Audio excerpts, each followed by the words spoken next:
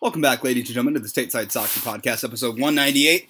Yes, I know it's been a long time. Don't yell at me. That's directed both towards my brother and whoever's listening. Scott. Where are we? Are we podcasting? Is this live? How you doing, bro?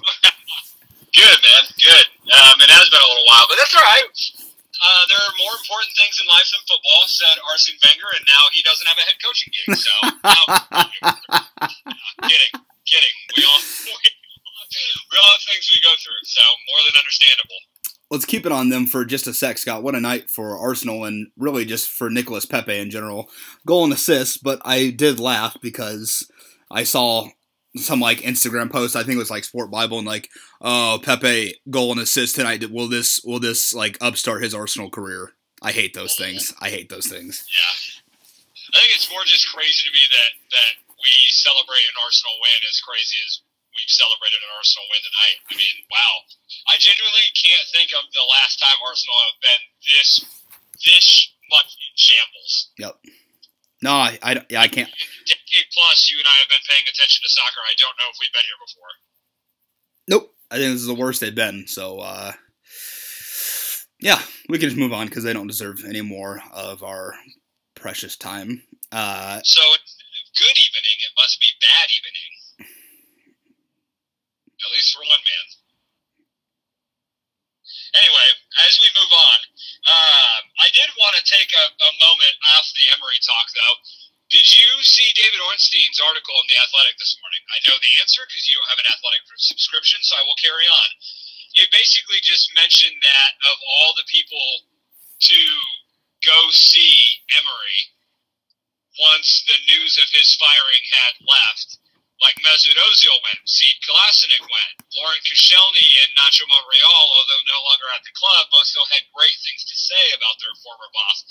I think it's just kind of crazy to me how much this man was disliked in his post, apparently, and then all these people go and say goodbye to him and show him their respects and still talk about what a great coach he is, and it just makes me think of the whole, you can't have your cake and eat it too. That doesn't make any sense. You know? Yeah, so... But I still think it's cool that they were able to go do that. Emery is clearly a good coach who just didn't have it work out at Arsenal. Now that makes me beg the question, was it a board issue? In terms of not giving him more money? Because if the players liked him, I don't know what went wrong. I don't know, dude. Honestly, I genuinely don't know. I don't think all the players liked him, right? Yeah. I think it became clear at one point to somebody in that organization, this isn't going to be our guy anymore.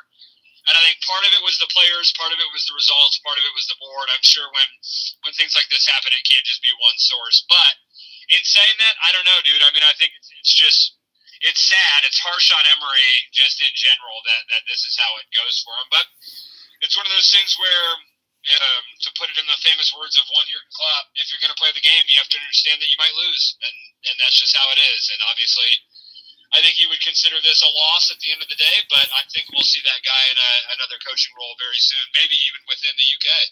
I am probably most surprised by what you just said about Mesut Ozil being a player to go and say a goodbye, because he saw the least amount of playing time as a senior member of the squad under Emery.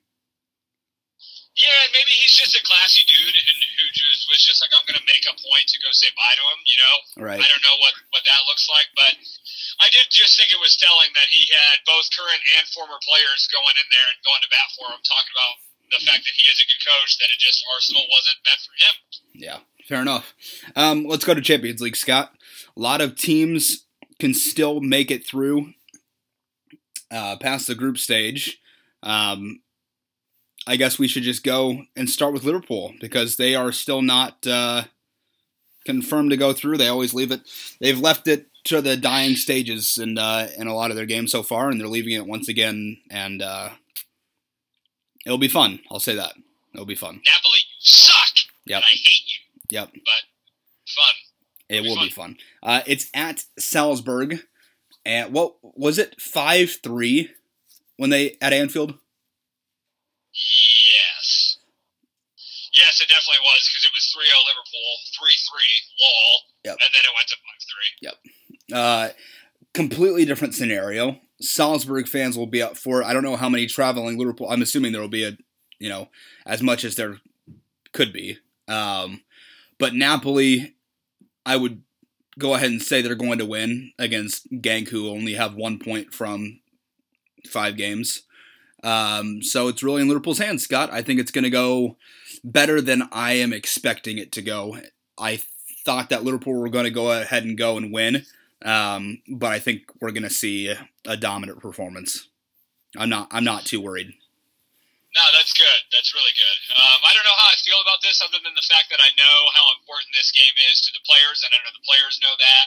If for some reason they lose, then obviously Salzburg end up being the ones who deserve to go through, but I'm kind of in the same vein as you. I don't think that is the likely outcome. I just want to prepare myself for what is possible. Obviously hoping that the performance the team puts in is one that sees them into the next round. Hopefully as group winners, even.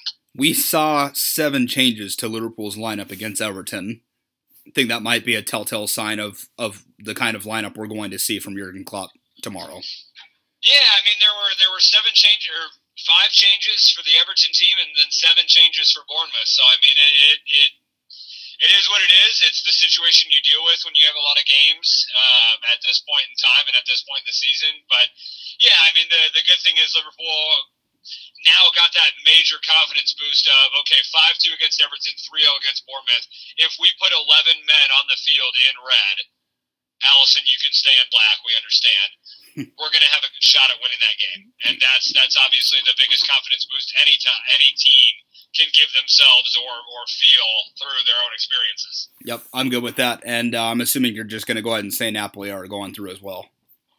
Yeah, I do think Napoli are probably overwhelming favorites to go through, and I think that's written in the stars for them. But it would be just as hilariously ironic had Napoli ended up not going through and Salzburg, get a point off Liverpool and end up finding their way into the group stage or into the knockout round. So we'll see. It'll be a crazy day in Group E, F, whatever we're in, E. Yep. So. E, yes. There you go. E. All right, yeah. I knew it was one of the rhyming ones. Let's move on to the closest group in terms of points for the top 3. 10-8-8, Group H, Ajax, Valencia, Chelsea.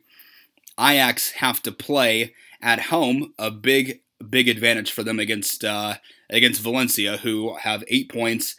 I think it goes head to head if you're tied on goal difference and points. It might be total wins, but I want to say it's. I believe it's head to head. Yeah. Valencia are tied on everything with Chelsea, and I think Valencia went to Stamford Bridge and beat them, because I want to say that's the penalty that Ross Barkley missed. Did they beat them or did they draw with them? Shoot, I'm gonna look it up real quick because I don't remember either. I know that they drew at Valencia though, because that was that crazy game with Mitchell Vosseth under goal. Oh my gosh, the cross, the clear cross. Yeah. Yes. I love when announcers go, "Well, I don't know if he meant to cross that or was it a shot?" And it's like oh yeah. That's how. I feel when I see stuff like that. Okay, I was right. Valencia did go and beat Chelsea at home. So yeah, so that's big time. I'm pretty sure it's because Ross Barkley missed that pen, and it was controversial that he was even taking it because I believe he went out that night before. Well, he is if you remember that debacle. Your tongue. So it's a big game for both sides. I think I'm just going to give the edge to Ajax because they're at home. I think Valencia is a very, very good team. They've climbed back to where they usually are in terms of just having a good all-around squad with good depth. I'm going to go Ajax, though, because I just feel like at home, Amsterdam, it's a special place for Champions League nights, especially it was last year, but I think they'll go through. Yeah, I think that's a very, very fair claim to make. I agree with you. I don't think there's too much holding them back. So, yeah, I'll say they go through. And then we'll stay in Group H, Chelsea and Lille. And I want to say this game is at Stamford Bridge. Yes, it is. So big for them. They did just lose. Who did they lose to? Everton? No, that wasn't their last game, was it? No, I don't think so. I mean, they did lose to Everton. No, yeah, it was. Yeah, it was. Yeah. What a result that is for Lampard at Stamford Bridge, especially. But they are playing Lille, who have 1 point so far in 5 games. So I think Chelsea will win. If Chelsea win, they're obviously through. So yeah, that's all I have to say. Yep, I agree. Okay. Looking down at the games, we don't need to cover anything that doesn't matter. But I want to say everything in tomorrow's games do matter. So Tuesday, right? Everything Tuesday matters. Yeah. I think it's just Wednesday. We got a couple. So Benfica and Zenit. Let me get to their group. Benfica and Zenit. There they are. Benfica's in last place, so they can't go through, but Zenit still can. Tied on points with 7 with Lyon, and Leipzig are at 10. So if Zenit win by at least 2, they're past goal difference of Leipzig. So and that game is at Benfica, so traveling away. But Zenit has actually been pretty decent. I'm assuming they're winning the Russian league. I actually don't care if they're winning, but they've done well so far in Champions League. Only 7 points from 5 games, but they're coming back up. Scott, I'm sure you remember. They've been in this competition pretty regularly throughout the years. Yeah, 100%. But how about Leipzig doing so well in the Bundesliga and may end up going out in the group stages? I know. Almost like some team in England that's leading the Premier League and may go out in the group stages. But it just goes to show that these are obviously very different competitions and teams have different approaches. But I still think there's a strong chance things end up falling Leipzig's way and we see them in the knockout rounds. Yeah, I would agree. And then let's see. And then we move on to Dortmund, Scott. Slavia Prague. Let's see where their group is at. Tied on points with Inter Milan. Slavia Prague have no chance. Even though they started pretty well, but only finished with 2 points, most likely. Dortmund have to win because, although, do they have to win, Scott? Barcelona are playing Inter Milan. But I saw news today from the training camp that apparently PK and Messi are not in the squad for Tuesday. Yes, and? So what are you giving Barcelona's chances without Messi? I'm saying that Barcelona are good enough to beat any team in the world with or without Lionel Messi on their day. And it is at Inter Milan. Yeah, but so Griezmann and Suarez pick up the attacking work. I'm not necessarily would ever suggest that Lionel Messi is not relevant. I'm not trying to paint that picture. I'm just saying Barca have enough quality. But even if they don't win, it's not the end of the world. No, it's not. But that just means Dortmund don't go through if they don't win. So. Yeah, well, of course. I think, what do Dortmund need more, Scott? Do they need the Bundesliga or the Champions League right now?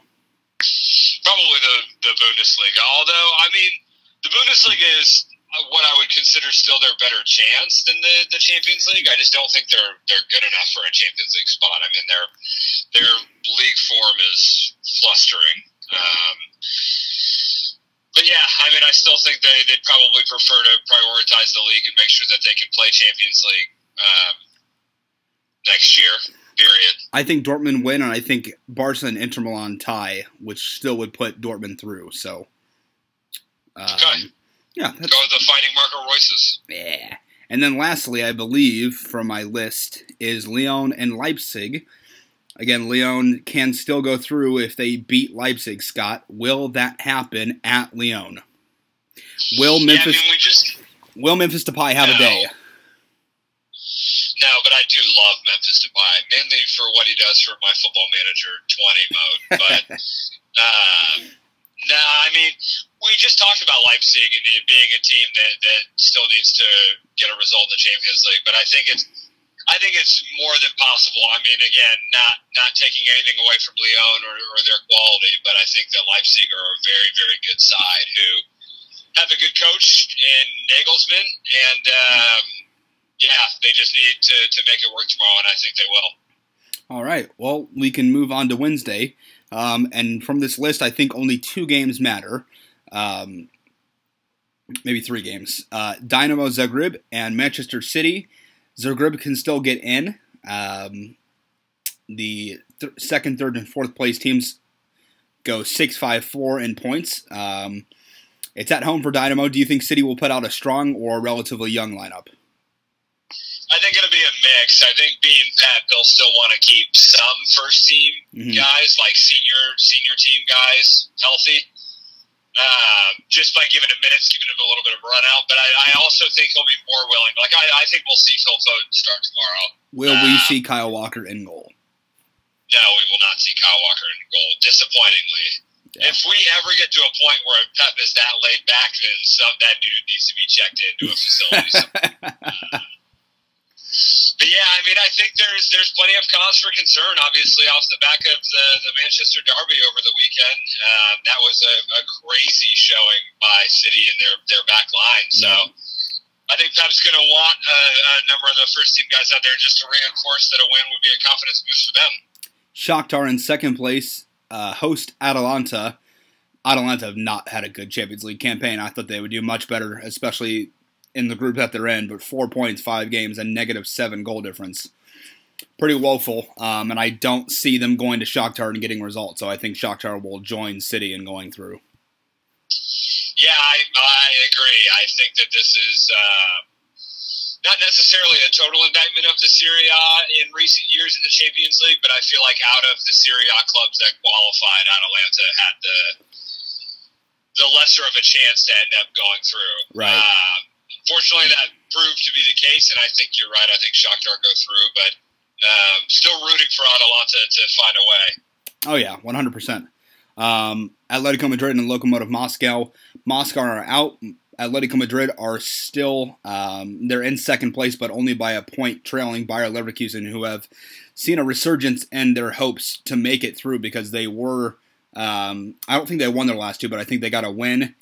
I think they won 1 and lost 1 because they did only have 3 points. Still in contention. They do face Juventus, who haven't been in good form in Serie A. Will that change, Scott, on Wednesday for them?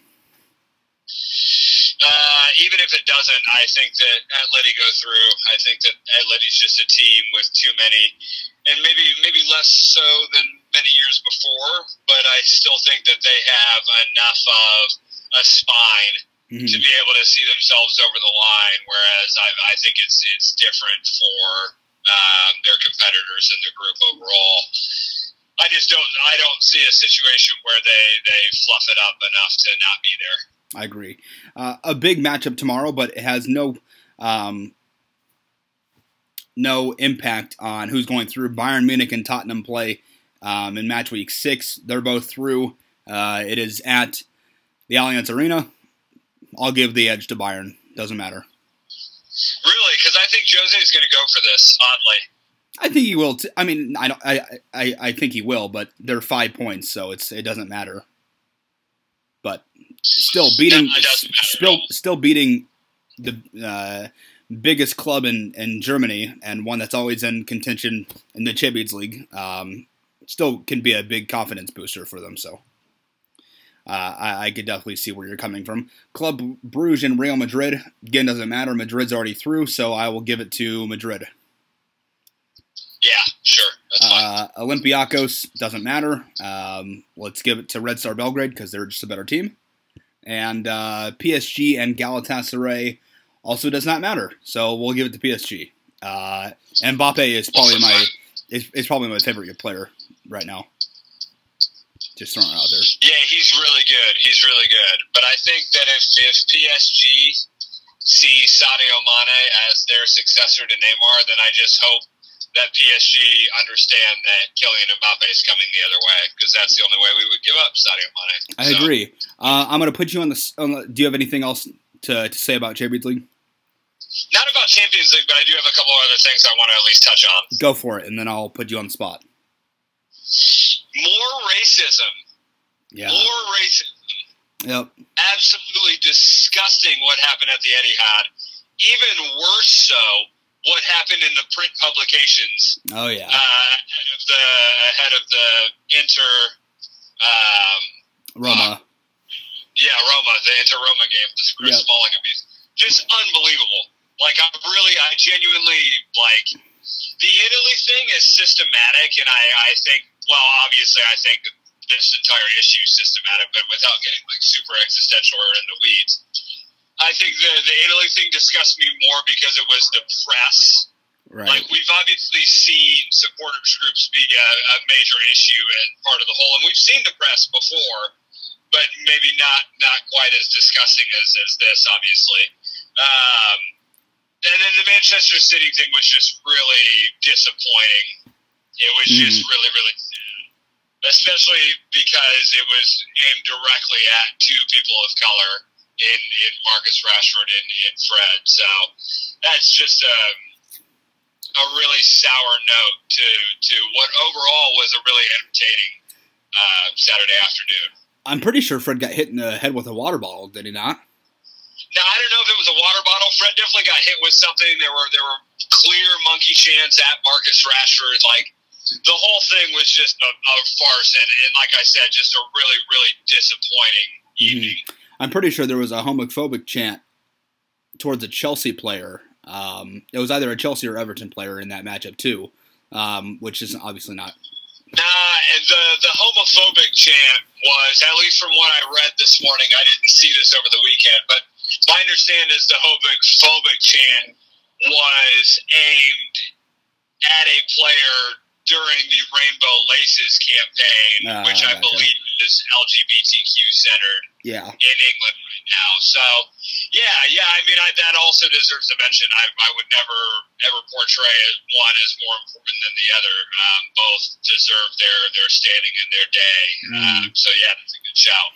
From what I've heard, though, besides, obviously, the terrible homophobic chant, I think the Rainbow Laces campaign's it's always done well since it was introduced, and I think it's important that they keep it going because voices need to be heard from all different types of people. So I'm glad they're keeping that going.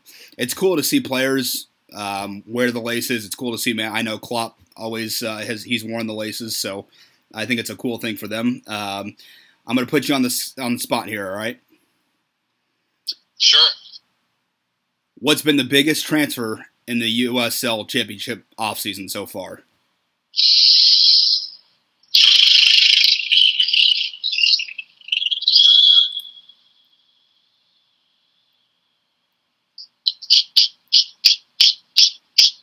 The wheels are turning. Personally, I think it could be, no returning players? No. I said your wheels are turning. Oh, yeah, dude, I'm thinking really hard about this. Can it include returning players? Sure. As transfer moves? Yeah. I think Indy signing Tyler Pasher back is their biggest win, regardless of any player they sign. Okay. I think that's huge. I'm trying to think, dude. I mean, probably Santi Moar to Phoenix, just because that's an absolute game changer for Phoenix. Mm-hmm. Even if Sante returns, that's just stupid. Yeah. That's so disrespectful of them, but also incredible. Jimmy Ockford to Louisville and Corbin Bone to Louisville are both very good transfers as well. I would still anticipate Louisville adding another attacking player. Right. I don't know, dude. It's still early though. I'm waiting on the Rowdies. I'm waiting to see if Paco Craig's back in the championship, and especially if he's back with Louisville. There are still a lot of pieces that have to fall, but I'd say of the early moves, Santi Moar to Phoenix and Indy bringing back Ty Pash are just massive. Is there a team that's made moves that have made you more excited to watch them for this upcoming season? Yeah, Phoenix already 100%, just because they've added more than Santi Moar. And the returning core plus who they've added has made me immediately think that they are right back in business. They are such an incredible organization, but without spouting too much into it. I mean, Louisville's bringing back another really strong contingent. There's no reason to say that they can't do it again. The same thing goes for Indy. I think that we have, with what I've seen thus far, we have, I'd say, 3 to 4 front runners for total next year. I'd say we have 2 in the East and 2 in the West right now that I've got my eyes on. But we haven't seen nearly enough to paint a picture. So, yeah. I wanted to bring this up because I saw it on Instagram today. How about that stadium that Colorado's building? Yeah, we're anticipating at the championship level, at least, we're anticipating having some really, really quality venues next year. I mean, Charleston made the move to Pikes Point, which is a fantastic move for that club. Colorado Springs opening their own venue. Of course, Louisville's Mecca of soccer opens during the championship season next year as well. So, yeah, a lot of really exciting times in the second division, and much, much more to come too. We've got some clubs that I think are in the works on their own facilities as well, and it's always exciting just to see communities be able to embrace something that is their own home. So, yeah. I love it. Last match week of the Champions League. Enjoy it, folks. I hope you enjoyed this rendition of the Stateside Soccer Podcast, episode 198. It's been Parker and Scott once again. We'll see you back relatively soon. Yeah, enjoy. All right, just a quick add-on at the end here because I had one thing as soon as Parker triggered me about USL Championship, I started thinking about Major League Soccer. Dude, quickly, well, it doesn't have to be quickly necessarily, but I want to touch on this, and this is the part you could skip, of course. Zlatan officially leaving MLS. First off, what is the legacy that Zlatan...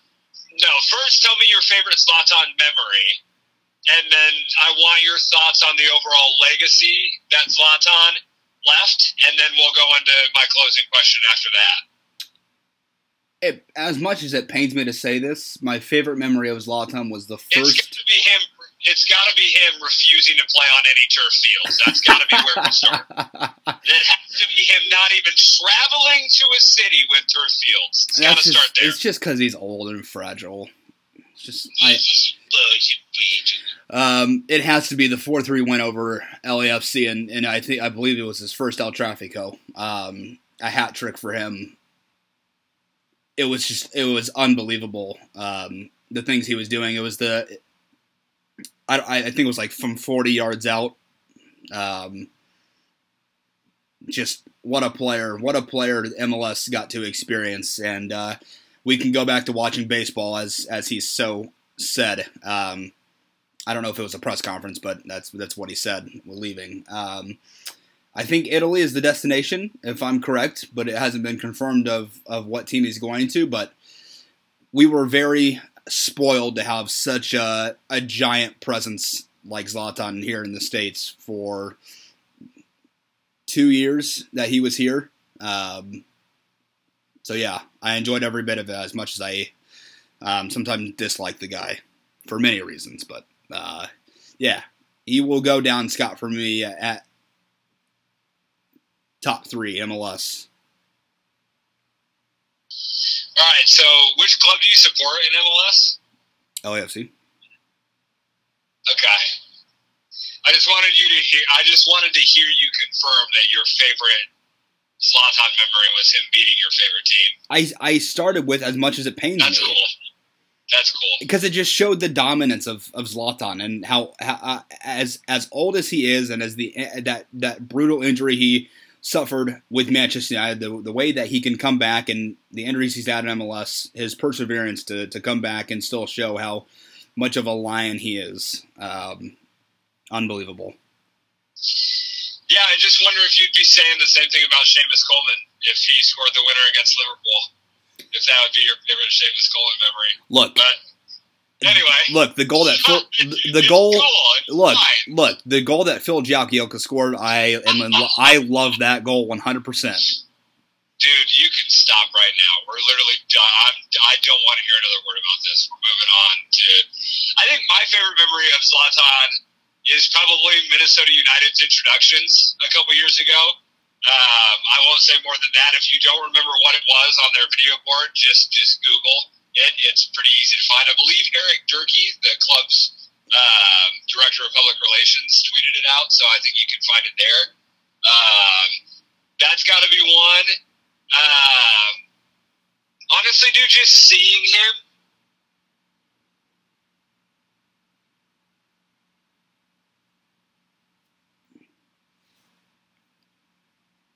My answer for his lasting legacy is just like, we really did get full Zlatan. Like, the dude came, he gave it a really good effort. I don't know if we'll call it 100% ever, but he came, he gave it an effort. He didn't just like come here to earn a paycheck. He was fun to watch. He talked about no one but himself every single week, and that's, I think, what we kind of enjoy in a weird way about Zlatan. So I think that, more importantly, though, and my final question for you, Zlatan's comments about MLS overall, not necessarily like I don't want to go into the full disparaging comments. I mean, I think you can look it up for yourself, but just the way that he sees Major League Soccer and how he feels Major League Soccer is holding itself back. Mm-hmm. Do you think there's any validity in that criticism? I do. I think you obviously know more of it once you play in it and you leave and you really understand how different it is. I think that's a lot of viewpoints that Europeans have in general, though, about MLS, besides actually being able to play in it.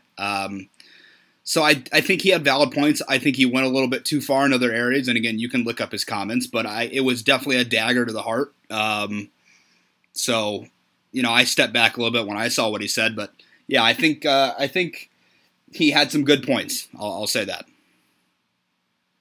Okay, for sure. Yeah, that's it. Anyway, I didn't want to end this podcast without talking about the legend of Zlatan Ibrahimovic in the United States, because, boy, it was a story. You know what? I'm going to say this, Scott, and I don't care that you broke your elbow. Yeah, I knew you were going to say that. He did not conquer. Conquering for me is winning a title. Didn't the dude score against every team he played against, though? Don't care. All right. Don't care. I disagree, but in some senses, he conquered at Manchester United because they won the Europa League. Didn't conquer MLS. He came and scored a lot of goals. Did not conquer. You're telling me that you value the Europa League over MLS Cup? Are you? You're winding me up. You're not serious. Nah. I'm glad you added this on because I'm leaving this in. Scott Stewart thinks the MLS Cup is more valuable than Europa League. Nah. I'm not having that. No chance. No chance. All right, dude. Sounds good.